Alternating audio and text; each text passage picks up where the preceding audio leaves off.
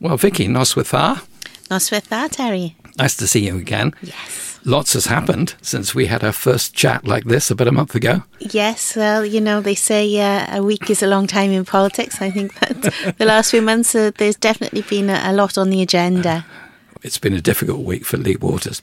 Yes, it's been a really difficult time with the rollout of the 20 mile an hour regulations. I hope that it's all going to settle down soon. Well, the thing is, it became very personal, didn't it? And it doesn't need to be personal. Yeah, absolutely. I mean, this was a manifesto commitment which the Welsh Labour government was elected on, and it shouldn't be a personal issue directed at one politician. I know that Lee and Mark Drakeford have both had security threats to their homes, to their families, and this level of toxicity in politics is just not right. There are ways for people to express their feelings. The petition is a good example of that, and we do need to make sure that we all conduct ourselves in a civilised way, whatever our views are. One of the interesting things that seems to have come out of this is that, he said it's never going to be perfect on day one. And in my limited travels around, which are largely around here, down into Cardiff, where they've taken it very seriously, I'd observe, because you've got major roads with 20 mile an hour limits and people are hopping about it. In Swansea, that hasn't happened at all. All the major thoroughfares, including the road down to Mumbles, are all the same as they were before. There are no houses next to the road. When you get into Mumbles, it's 20, as you'd expect, because it's a shopping centre. So it's an entirely different interpretation of the same rules. Yes. And in the debate, I noticed that Lee, for the first time, said that some councils have seemed reluctant to take the powers that Welsh Government have given them to vary the 20 miles an hour where they think it should be varied. Yes. Because of some legal concern or something. I mean, that's not come up before. We've not heard that in any statements before. Because he said, let us know if you think a road is wrongly coded. Let us know. Yes, absolutely. I've been privy to conversations behind closed doors before the regulations went through, and I know that this was an area of concern. It's great to give local authorities the power to set the speed limits as they want to vary from them under the regulations. That's definitely the right thing to do, but what is more difficult is to get a uniform way of approaching that across Wales, both with the politicians who run councils, but also with the officers who are experts on highways behind the scenes. And I do think there's a case for us to look perhaps again at the regulations to see, are they clear? I'm familiar with the regulations. I know that the last point on there is that local authority can vary from 20 mile an hour as a default speed limit if they have a clear and reasoned case. The difficulty is that some local authorities will feel confident with that, and others might wonder what a clear and reasoned case actually is and looks like. RCT, I will say, I think have been very, very sensible in the way that they've implemented the regulations in Cynon Valley. Definitely, that's my area of expertise. I scrutinised the consultation map, which I think a lot of people weren't aware. There were consultations both Wales-wide, open to everyone, and in local authorities as well. I scrutinised that map before the regulations came in. There was the ability for every citizen to say if they wanted roads amended, either from 20 up to 30, or if they thought that some exemptions the council had made where they put 30, if they thought that should be 20, citizens could write in and express their views. And I know some councils did deviate from those maps based on what residents were saying to them, the feedback that they were getting. So there is that ability to vary, and just because councils might not have varied a road now doesn't mean that they won't. And I know that Lee Waters is looking to get councils to reassess within the next, say, 8, 10, 12 weeks maximum. Well, that would be a very welcome thing, I think, for some people, because it is perplexing when major routes are 20 for no apparent reason It just doesn't make sense, and I think some people are saying that. But whereas overall it appears, though, even now, that there's a majority in favour. I know the Welsh Conservatives' view, which has solidified, it was more in favour years ago. Yes, it was. Yeah. They were the first ones to propose this in Wales. Well, you wouldn't know that, would you? No, you wouldn't know. But the public, whenever the public have been quizzed by the Welsh Government or by research people working for the Welsh Government, although it's fair to say results since the pandemic have been less favourable, they've still been a majority. They've always been a majority. And there was a poll done last week that seemed to suggest that there was still a majority in favour, provided it was done sensibly, and the fine detail, the devil is in the detail here, isn't it? Yes, absolutely. I mean, I do regular street surgeries. I have since I was first elected in 2016, and I can say hand on heart, the number one issue that comes up in those street surgeries is residents' concern about speed in traffic in the areas that they live. And if I could have £1 to give away to a charity of my choice for every resident who said to me they wanted speed restrictions on their street, we'd have a nice big pot of money to give away to charity there. So I think there's a tension between what people want to see in the street that they live in and what they want to see on their journey to work, and that can be a difficult circle to square, so there is definitely a need to look and to get this right in some areas, but I would just encourage the public to be patient and to know that people are working to make sure that this is done in a right way. And let's remember the real reason behind this. It's all about saving lives. It's estimated that around 100 lives could be saved within the first 10 years of this policy. And that's not just lives of pedestrians, it's people who actually drive vehicles and are passengers in vehicles as well. And of course, if we wind back beyond the controversy, back to where it was an idea and as you say, a manifesto pledge by yourselves, I think, and Plaid, wasn't it? Yes, it was. It's one of those joint ones in a way. That the momentum was coming from communities who were talking to people like yourself and saying, can we have a lower limit, please? It's just too dangerous crossing the road and things like that. And that's happened all over England as well.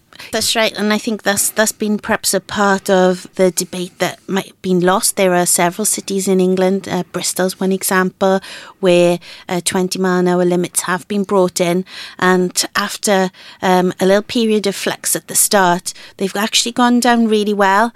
More people are feeling that it's safe to be able to walk their children to school, for example, rather than bundle them in cars. People are feeling that their streets are safer, quieter, nicer places to live, and there have been far less accidents. Spain has rolled this out nationwide, and it's now one of their most popular policies. And I honestly think if we were to come back in 10 years' time, we'll see the rest of the UK will have followed suit as well. Now, there are all sorts of groups set up around the UK and in Wales who have been lobbying for years to get 20-mile-an-hour zones in place as much as possible because of the fact that it saves so many lives. It does save money as well. One argument that I haven't heard many people listing is the fact that every fatality on our roads costs the taxpayer £1 million. That's a large amount of money, and it is better in terms of pollution and encouraging people to get out of their cars, to walk, to use the bike, to feel safe walking to the bus stop to catch the bus and so on. Well, it'll all settle down, but people listening to this thinking, well, it's outrageous that whatever road is now 20 can contact the Welsh Government or their local authority. Yes, absolutely. And should do. Yes, definitely. And I've had a lot of people write to me, and when I write back to them and say, let me know what road you're unhappy with, I haven't had anybody who's able to list a road in the Cynon Valley. I firmly believe in my local area it's been done correctly, but there are areas that do need looking at. We're not shying away from that. I know that a lot of the backlash is coming from people who feel really unsure what speed they should be driving at on different roads now, and are worried that they're going to end up with fines, with points on their licence. So I would just like to reassure all the listeners that within the first 12 months at least, there are no plans at all for the police or for speed cameras to be looking to catch people and to fine them. This is a bedding in period for people to get used to the limits on their roads. And the general rule of thumb is, as we were all taught when we were doing our driving tests, that if you don't see any speed signs, assume that it's 30. We just take that now and assume that it's 20. And of course, some roads may change in the next few weeks as well. Yes, absolutely. As a result of consultation and ongoing work. But there we are. So, yes, hopefully it'll settle down at some point. I do hope so. Well, I'm sure it will, actually. I mean, it has everywhere else it's happened. It has, yes. And in Spain, I mean, theirs is 30 kilometres. So that's 18.6 miles an hour. It's not even 20. Yes, and it's they faced a big backlash at the start, but people are really happy with it now. They actually applaud their government and say it's one of the best policies that was brought in. So fingers crossed. Magic. Now, last time we met, we talked about Senedd reform at some length. Yes. So there's a couple of things, and it's a long way away still at the moment, isn't it? It is. But a couple of things that come up, which I thought I'd raise with you. One is when I was chatting to Mick Antoneff, whose baby this is, really. He's got the unenviable job of designing the legislation and everything else. Yes. He'd been shocked, actually, because 24 hours before I talked to him, which is a couple of weeks ago, the Electoral Commission had come out with a finding that in Wales there were 400,000 people who were not registered to vote. And he was doing the sums in his head, and he said, well, that's about a quarter of the population who are of voting age. Yes. Which is amazingly bad. It is.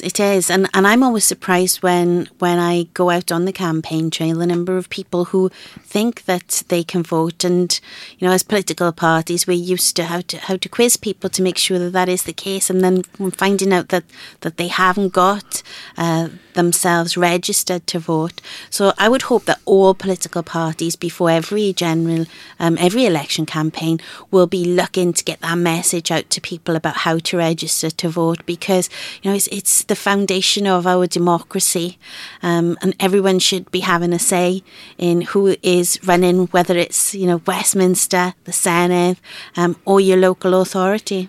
Well, the electoral register is the same for everything, isn't it? We do the elections differently here in the sense we've got 16-year-olds can vote and so on. And I know Mick Antoneff's idea is to look at existing databases like the NHS and the DWP and things like that to find the list of people which can then be transformed across to make it automatic. So everyone's registered. They don't have to go and vote, but they're all registered to vote automatically. And I suppose that would work for national elections as well, although there are other differences in that the UK government have brought in something that will happen here next year sometime, or maybe sooner, but probably next year, which is the ID, voter ID, that they require people to take ID. This has never been done before, apart from your little electoral card, that you're sent. You didn't have to do that, and we don't have to do it for your elections or for the local authority.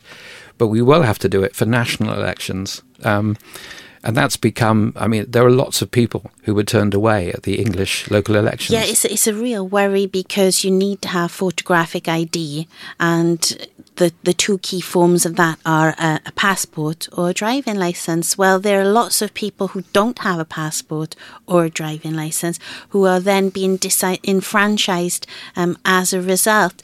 And I certainly don't think that it's a really good way to run any democratic country, and anything that we can do to pull together ID from different available lists to give everyone the right to vote. Whether you use it or not is another thing altogether. I would hope that everyone would use their right to vote, but the worst thing is when someone thinks that they can vote and they're turned away at the last moment. And there's a certain amount of education required, I think, ahead of the next election in Wales, because the system is different now. Yes. Rather than being the same for everything else. And eventually it'll probably get sorted out with the electoral register being sorted out. And obviously a change of government in London might reverse it or change it. Yes. And actually this government might, because it appears it hasn't achieved the sort of demographic sifting that they hoped it might. I heard even Jacob Rees-Mogg was concerned that there were Tory voters that were disenfranchised. So, if they think that they're cutting their own voters out of the system, then we might see change faster than we thought. Well, we'll come back to the reform at some other point. But of course, there is some reform going on actually almost immediately in the Cynon Valley, in the sense that the parliamentary seat has changed. Yes. And has been sort of split in half, really. Yes, it is almost exactly in half. And it was just Thursday evening, actually, we held our last ever meeting of the Cynon Valley Constituency Labour Party, which was a really poignant occasion after achieving so much as a team of volunteers together to disband now. And half of our members will be going into the new Pontypridd seat, which will take the area from Mountain Ash down, and the other half of our members will be going into the new Merthyr Tydfil and Aberdare seat. It's a historic seat. It's the seat that Keir Hardie was first elected to represent the Labour Party for. So there are those historic links there. But, it's another layer of change where one type of constituency and elections is different to another. And, you've got to have sympathy for Joe Public, who is just thinking, gosh, what does this change mean? Where does it stop? Do I have the same representative for this or that or the other? Yes, and for a number of years, hopefully you'll still be representing the whole Cynon Valley for your Senedd seat. Yes. But then come 2026, that changes as well. Yes. In line with, as we were explaining last time, in line with the boundary changes that the parliamentary seats are. And it's all changing then. But That's right. You've still got a few years to get used to it. Yeah, so the idea for Senedd reform, and this will all be carried out by the Independent Boundary Commission, so there won't be any political parties, trying to put their stamp on it or anything like that. But the plan is that 2 of the new Westminster constituencies will join together to make a Senedd super constituency. The other aspect that's come up since our chat before is the cost. Unfortunately, the day after the 20-mile-an-hour thing was like exploding and there were hundreds of thousands of people signing petitions, came the fact that obviously to have 36 more members in the Senedd is going to cost more money. And there was a lot of wailing and gnashing of teeth going on, and probably that will return as the thing becomes, an act and so on. And there were widely differing estimates about how much it was going to cost too, with the official figure being a lot lower than one of the opposition parties' figure, which they were putting on social media, of hundreds of millions of pounds. Yes, yeah. I think I can give you a good answer to that, Terry. I definitely know this because I was reading up on it from a sharp end the other week. So the answer is that we're looking at £18 million extra a year, which on its own seems like a vast sum of money, but I think it's only fair to look at that within the Welsh Government's annual budget, and it's actually 0.07% of the Welsh Government's annual budget. And, if that's the price that leads to greater scrutiny of the Welsh Government, better results on policies that are going through, you could argue maybe if we had those extra members when the 20-mile-an-hour regulations were going through, would there have been greater capacity to scrutinise areas there and say, hang on, maybe we need to sharpen up on X, Y and Z to make this work for the population of Wales. We've got so many more policy areas that are devolved to the Welsh Government now, and we are by far, if you look at the representation per head of population in the UK, we're by far the smallest parliament. But I can explain, I think, where the opposition figures are coming in, is that very separately to Senedd reform, there's also a period where we're looking at the end of the lease coming on our office buildings down in Cardiff Bay, T Howell. It's the annex building to the Senedd. And we're at the mercy there of the landlord. And so there are some costings going on about, what might happen if the landlord throws us all out and wants to knock the building down and build apartments there for which he'd be able to get a lot more money. So that is a separate costing that's going to happen regardless of Senedd reform. But it is, of course, very handy for an opposition party to be able to throw that into the melting pot and portray it as an additional associated cost when it's not.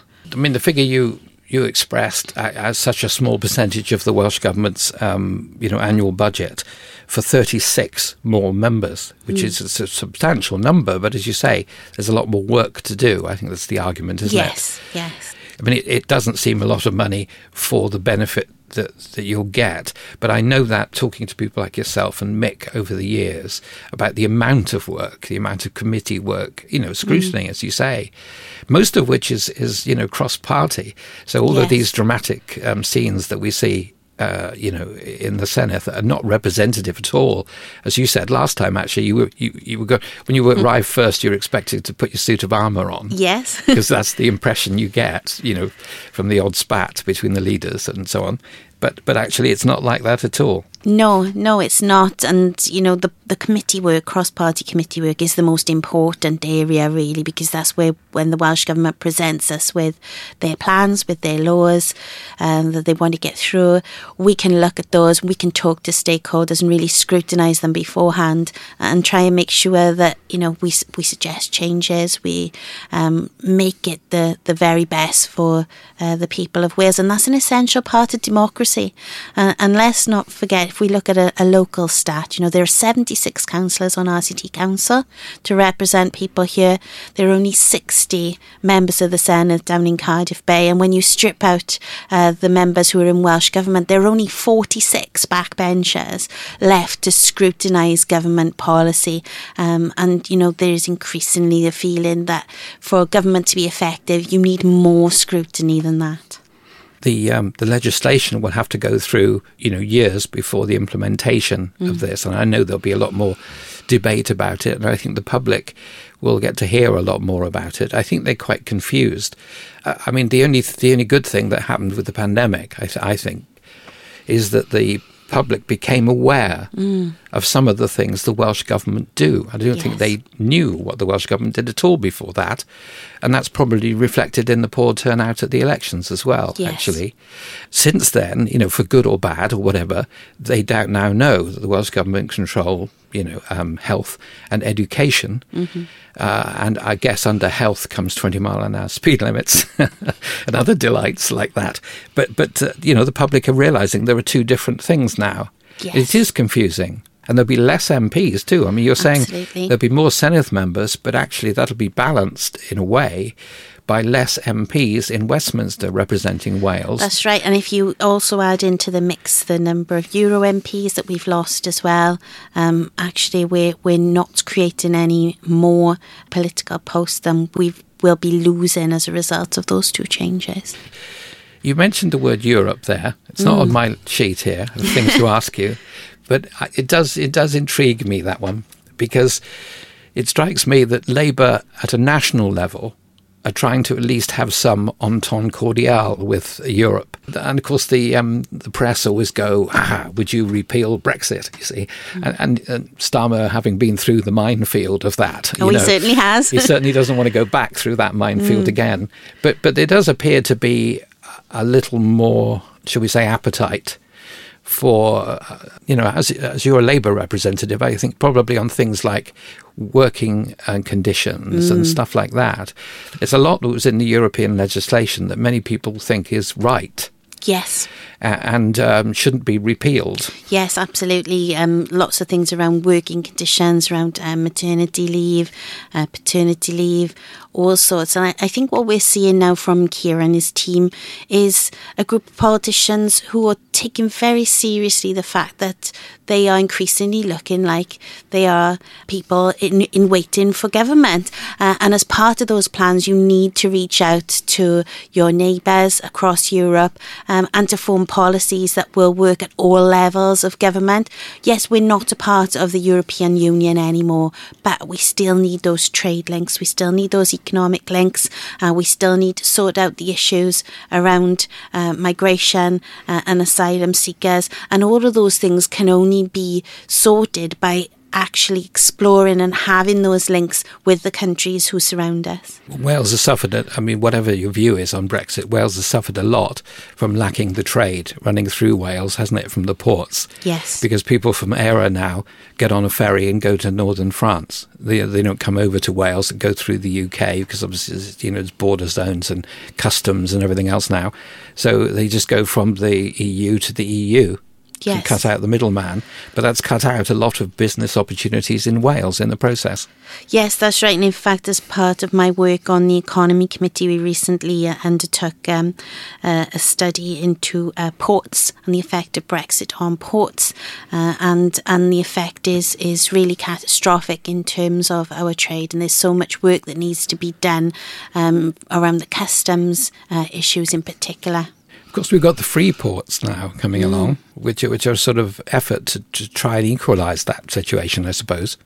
Yes, and that was part of our inquiry as well, and lots of excitement around the benefits that could occur there. But I think the big worry is about the issue of displacement, is that for any areas that lie just outside the zone of the free port, there's a real danger that we're going to see companies looking to relocate, and that there could be some job losses involved there as well. So it's all a bit of swings and roundabouts at the moment.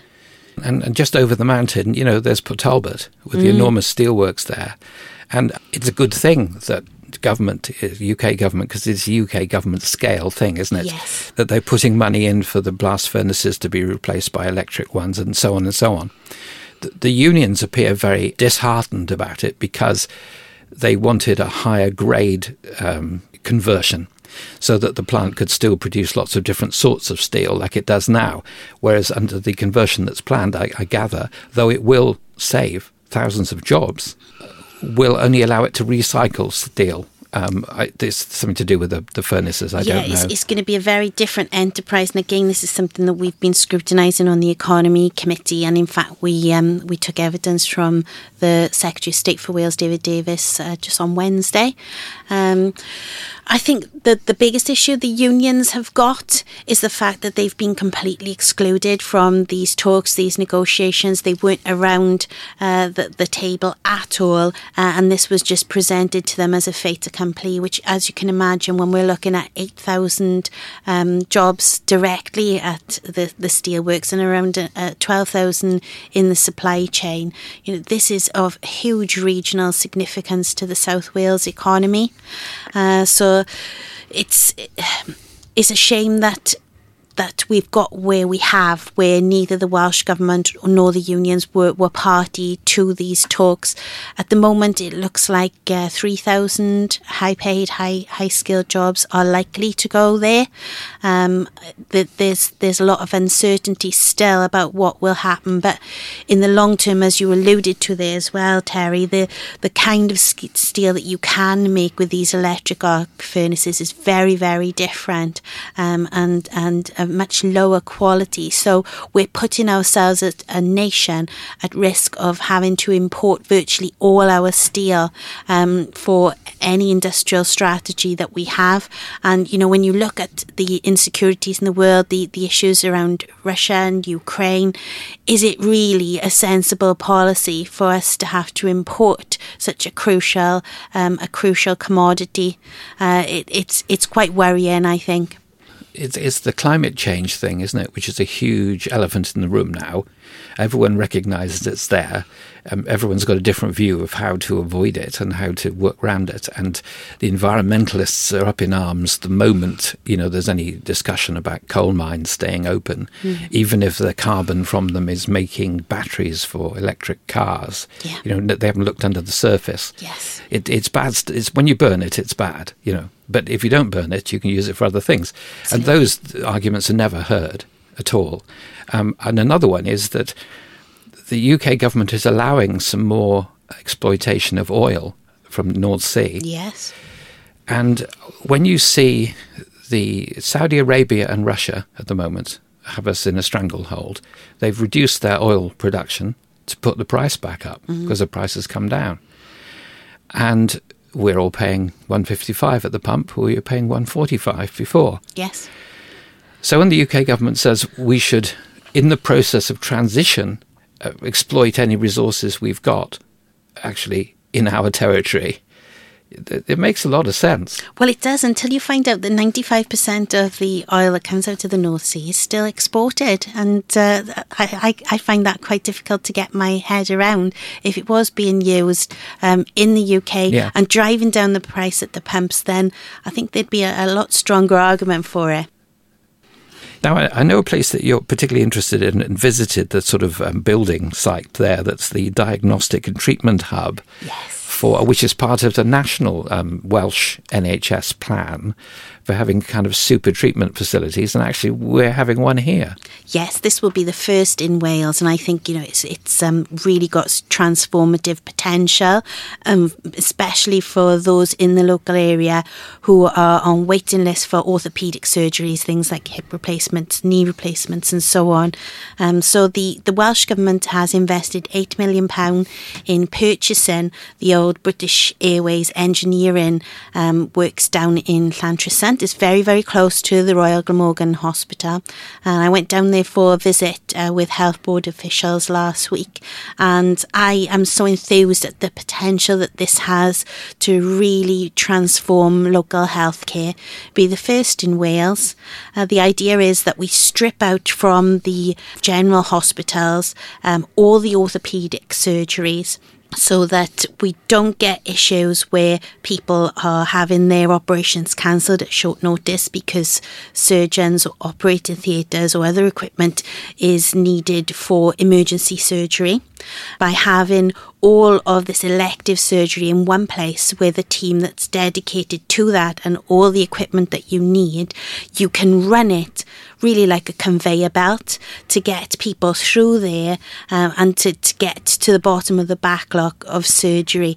And I saw one room that they were planning to use as an operating theatre, and they'd be able to have 6 people undergoing surgery in that room at any one time, and another identical room for another 5.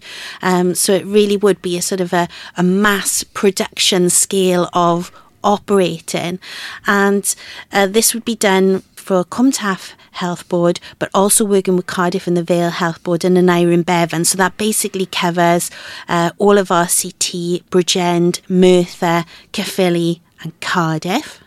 And if it works as it's supposed to, then we could not just reduce the waiting lists to pre-COVID levels, but eliminate all waiting lists for orthopaedic surgery within 5 years.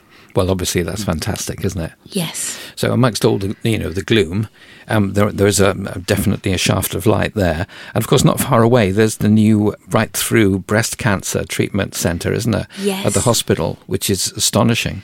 Yes, it is. And that is up and running and already transforming the way that people with breast cancer are being cared for locally. And it's a huge achievement on an illness that affects so many people. And I think that's another thing that we can be really, really proud of. Something you want to talk about, I know, is shopping centres, is town centres. Yes. Because I saw this week in the press that a big Newport shopping centre has been sold for about £650,000. This is an enormous shopping centre with a Sainsbury's in it and a number of, upmarket, if you like, outlets, but lots of empty shops. It made me think, well, blimey, that's a sort of upmarket house price, and a whole shopping centre in a city centre as in Newport.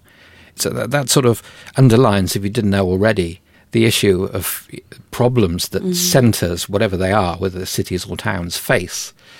And the ones that have sort of dug themselves out of it appear to have diversified the kind of things that happen in the shops. Yes, that is absolutely key to it. And I know this is an area that people feel really passionate about. Everyone wants to see their local town centre turn a corner and survive and thrive. But it's how we get people to go into our town centres to spend money and to keep that economy going. And I wanted to talk about the work of Aberdare BID. So Aberdare has a business improvement district now. This is something that's Welsh Government funded. Then all of the shops within that area pay a small levy into a pot, and they have a democratic control over how that money is spent in order to enhance the town centre. And Aberdare BID got off the ground right in the middle of COVID, actually, which wasn't the best of times to start something like that. It was a real challenge, but the BID is doing such fantastic work now, and I think local people are able to really see the changes that have been wrought. So one of the key things I think about bringing people back into the town centre is giving them a reason to come in, and Aberdare BID decided that they would provide those reasons in the form of events. So over the summer, there have been events, one a week, to bring in families with children, all sorts of things like face painting, disco dancing, meet fake dinosaurs, things like that. And just 2 or 3 weeks ago, we had Aberdare's first ever food and drink festival organised by the BID, which was a rip-roaring success. You could barely move in the town for the number of people there visiting the stores of course, all independent traders. So the money that you spend there stays back in the local economy. And it was just wonderful looking on Facebook and reading the comments from people, how delighted they were. I think the one that really stuck in my mind was a lady who said, something magical is happening to our little town. It's coming alive again. And this is what we want to see in all of our town centres. And I'm just so proud that Aberdare BID are really turning that corner for Aberdare. And I know GTFM has been involved in lots of the things that have been going on with the BID as well. Yeah, we have. It's been delightful. Yeah, I mean, the crew, as you know, the crew were down at the food festival, and it just was astonishing. People were knee deep in people, really. I mean, It was just amazing. And the weather wasn't bad either, which is a bit of luck, I suppose. But I think the lady who organises that for the BID did the same thing in Treorchy. Yes, that's right. We were very, very cunning. We snapped her up because we knew that she'd done such great work in Treorchy, shortlisted for UK High Street of the Year. And we thought if we can try and bring a bit of that magic to Aberdare, let's do so. So we're very lucky to have Anne Harrod. She's an absolute inspiration, and it's great to see how she's enthused local shopkeepers and stall holders, and I think the future of Aberdare looks really bright now. Well, the people, when they came to do the ceremony for the Eisteddfod, which of course has turned out to be in Pontypridd, I think deservedly, not just wearing a Pontypridd hat now because that's where the radio station's based, but I mean, the last time it came was 1893. Yes, that's right. I know people in Aberdare were really disappointed that the Eisteddfod wasn't coming there, but if you look at the timeline, I think it's only fair that Ponty gets the term first. Yeah, apparently it wasn't Anniston Howard Park then, because it's before that officially, but apparently I'm told from the fellow who wrote the book about it, which is the forgotten Eisteddfod, the one in Pontypridd in 1893. Apparently they built a 3-storey building in what is now Anniston Howard Park just for the Eisteddfod. I mean, like a building, not a big tent, Yeah. And you think, blimey, what do they do afterwards? They knocked it down. There's no sign of it now. I mean, the historians might know about it, but, Anyway, but the point is, the ceremony that precedes the Eisteddfod a year before was held strategically, obviously, in Aberdare. The reason I mentioned it, though, is, and we chatted about this, it had just happened, I think, for last time we met. I was there watching this, and there was an enormous turnout actually from people. And because the town had sort of, put the flags all the way along and made a big effort, I think the people from the Gosseth, isn't it? The ones in the robes, because they walk through the town. Yes. And their experience, apparently in other places, is people go, oh, those are pretty costumes. What are they doing? You know, whereas the bid had been saying that, you know, this is important. It's going to happen, this ceremony. And we've been banging on about it on the radio as well, that this is what it is. And the public knew what it was. I mean, enough public knew what it was to actually take part and, you know, cheer and wave and get flags out and everything. Yes. It's great. Yeah, it was really lovely. And I did speak to several of the bards there who have had lots of experience in other towns across Wales.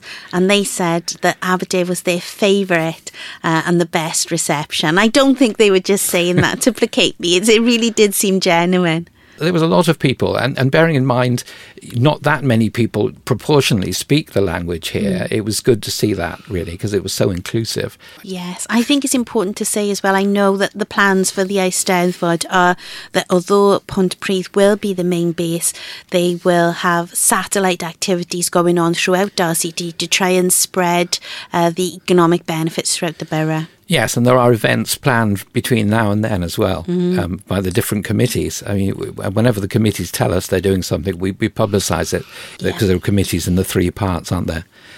But it is very exciting. But it was great to see that because it was clearly, you know, people were actually communicating with the public about what the thing was, and it was working. That's a great thing. And again, you know, hats off to the bid for being part of that. We enjoy working with them because they're so, you know, go ahead. It's great. Yes. It's lovely to be part of the energy of all that, really, especially when loads of people come and it's a massive success. It's great. Yeah, that's right. And I think for anybody who's got their own business, it's really a 24/7 thing. And sometimes you haven't got the time to think outside the box about how you can do things differently, but be part of something wider in the town, a shared vision and collective. And that's where the bid steps in and allows those shopkeepers who have got time to get involved and shape things, and those who haven't still to benefit from it as well. And it becomes a sort of a self-motivating and self-fulfilling journey then, and it really is very exciting to see what's happening in Aberdare, and I'm really optimistic for the future. In Pontypridd, we've had a bid longer. You have, yes. Than the Aberdare one. And that was born out of quite a gloomy period, really, where nothing really much was happening. And then, of course, lots of things have happened. We've had the sort of, you know, the massive amount of money spent on the street furniture and everything else, and the railway station's been upgraded. And, of course, now we've got the YMA, the YMCA, open as a community hub. Yes. And it's a beautiful place. It really is stunning. And the amount of things they're doing in there already is marvellous. And you've got the space age library. It looks like it's arrived from outer space, you know, hosting events as well, like the jobs fair last week. We had a jobs fair there.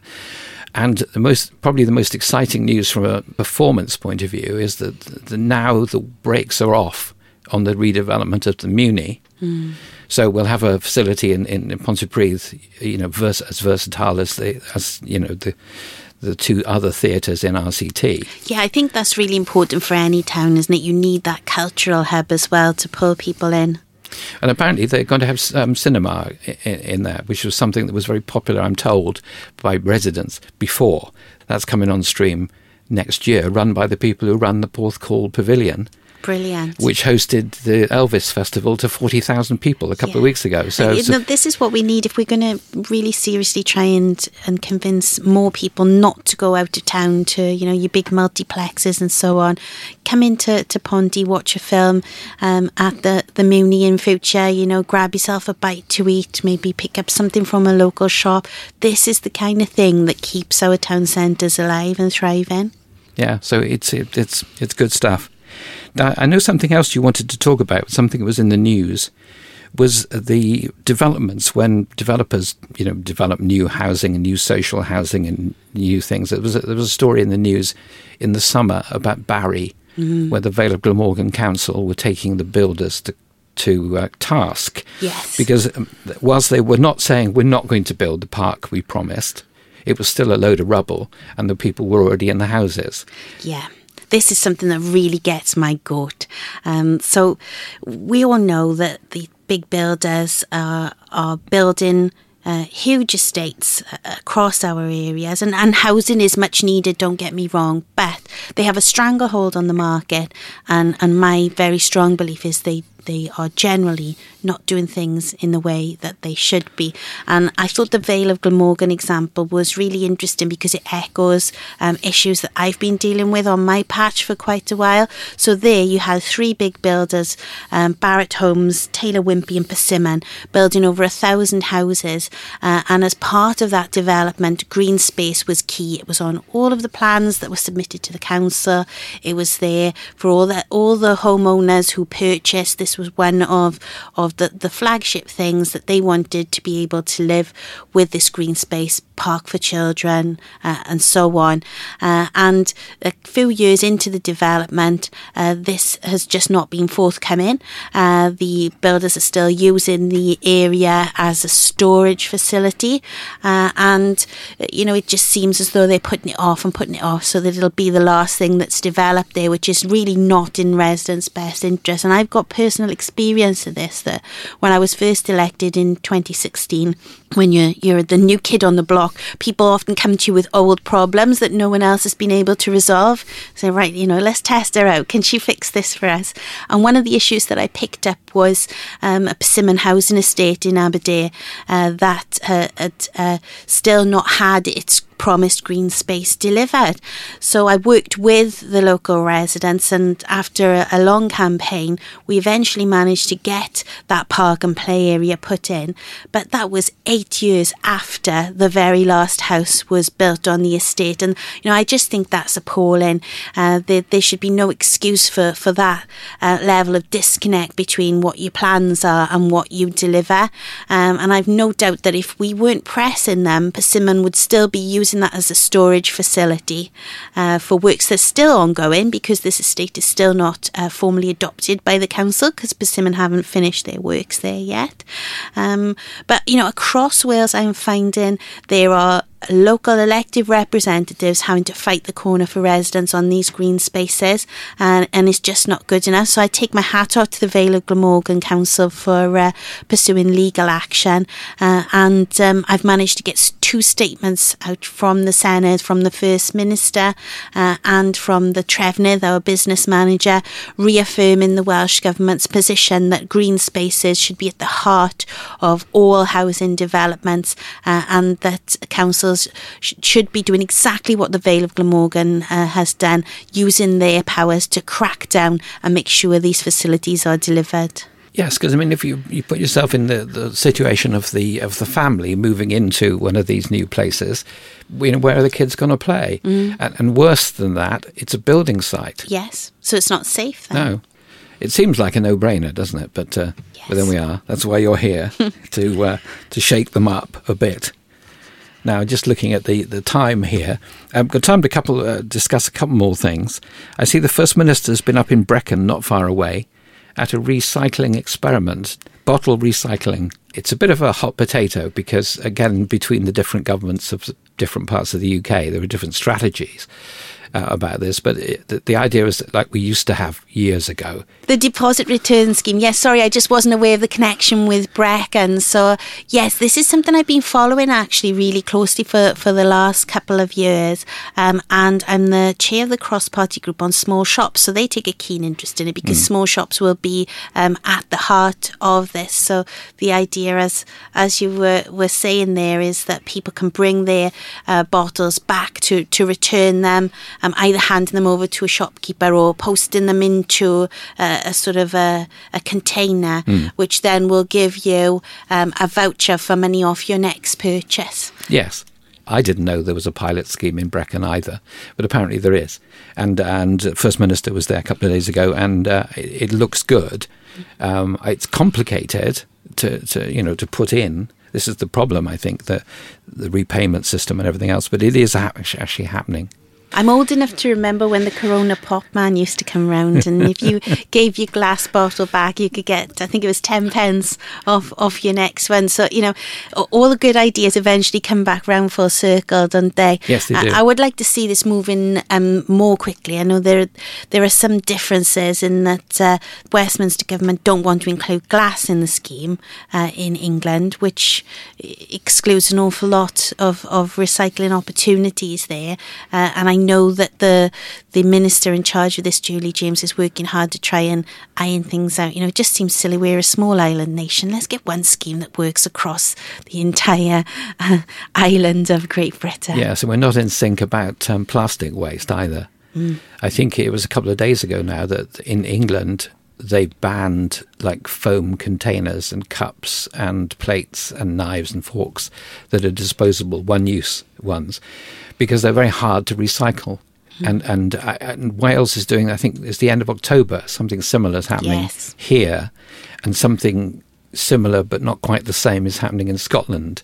It's another example actually of the three parts of it and not being in sync. Yeah, it is. Devolution can be a great thing, but with things like this, particularly environmental things that affect people who are traders and trade across Britain, it just seems bonkers to me. And I can't get my head around the fact that we can't all just get together and work out a scheme that works across Great Britain for everyone. Yeah, it's very confusing. I mean, the telly people on BBC Breakfast did a vox pop. They went around a few shops and takeaway establishments, and they all had piles of these foam things that apparently are like illegal now. I mean, this is about 2 days ago it's coming in, and they didn't have a clue that was happening. And they said, well, the wholesaler's full of them as well. There's no signs anywhere saying from whatever date you can't use these. They're still selling them. And these are the things that we need to really get to the bottom of, because there could be huge costs associated for businesses if they've got the wrong materials as a result of poor communication. Yeah, it's a tricky one, isn't it? Well, we put the world to rights, I think. Oh, no, I haven't asked you about the Link Road. Oh, okay. Has anything good happened about the Link Road? Because that was frozen last time we spoke. No real development since we spoke last. For those listeners who are not aware, this is my campaign to get the Cannon Gateway North, a link road which will bypass Llucoed and Penwine and feed directly into the heads of the Valleys Road. I know that RCT officials are due to meet with Welsh Government soon to go over the criteria for the Welsh Government's new road building to see whether the scheme can be tweaked and amended so that it would pass those essential tests. So watch this space, and I'm always happy to feed back on that. And meanwhile, the roundabout is being built to connect to it. I mean, it's actually that they're working on it now, and it just goes nowhere except for the 465 up and down, and the little road that goes down into Llucoed. Yes, every time I pass it, I feel a pang, a pull on my heartstrings, because myself and the residents are so desperate to get that road in and to take the traffic out of Llucoed. I have to say, actually, Llucoed is one area where residents have been really, really supportive and clamouring for the changes for 20 mile an hour because of the danger of heavy traffic going through their village. And they're hoping also that the 20 mile an hour will drive some of the heavy traffic out of their village onto other routes to the A465. But to my mind, the only real long-term answer is to get that Cannon Gateway link road in. I mean, as it got all the planning consents and everything, I mean, it was well on the way, wasn't it? And it got caught up in the moratorium that isn't a moratorium in a similar way to it's not a blanket policy. Yes, I'm glad you corrected yourself there, Terry, because it would sound worse if I was the one who was stepping in to say that. Oh, no, I'm well aware of the sensibilities of it. And I bet that the meetings that you guys have because you're chair of the Labour group, aren't you? Yes. But it's not minuted, and it's not, Oh, it is minuted. Is it? Yes. But it's private. It's minuted, but it's not. We don't write everything down. It's not a verbatim transcript. Yeah, but I mean, those must be wonderful meetings in the sense that the fly on the wall would have a whale of a time. If only they could tune into them. Yeah, I suppose so. I mean, I love it because we're such a unique group of different individuals, 30 members, all with different interests and strengths. And we get to have really frank, open and honest conversations and thrash everything out behind closed doors and then go into the Chamber United, which is, that's what every political party should be doing in order to be effective. It's utopia, isn't it? as near as you get to it. Vikki, it's been a pleasure as usual, and let's have a chat in another month, and a lot will have happened, no doubt. Yes, absolutely. Thank you very much, Terry. I've really enjoyed it.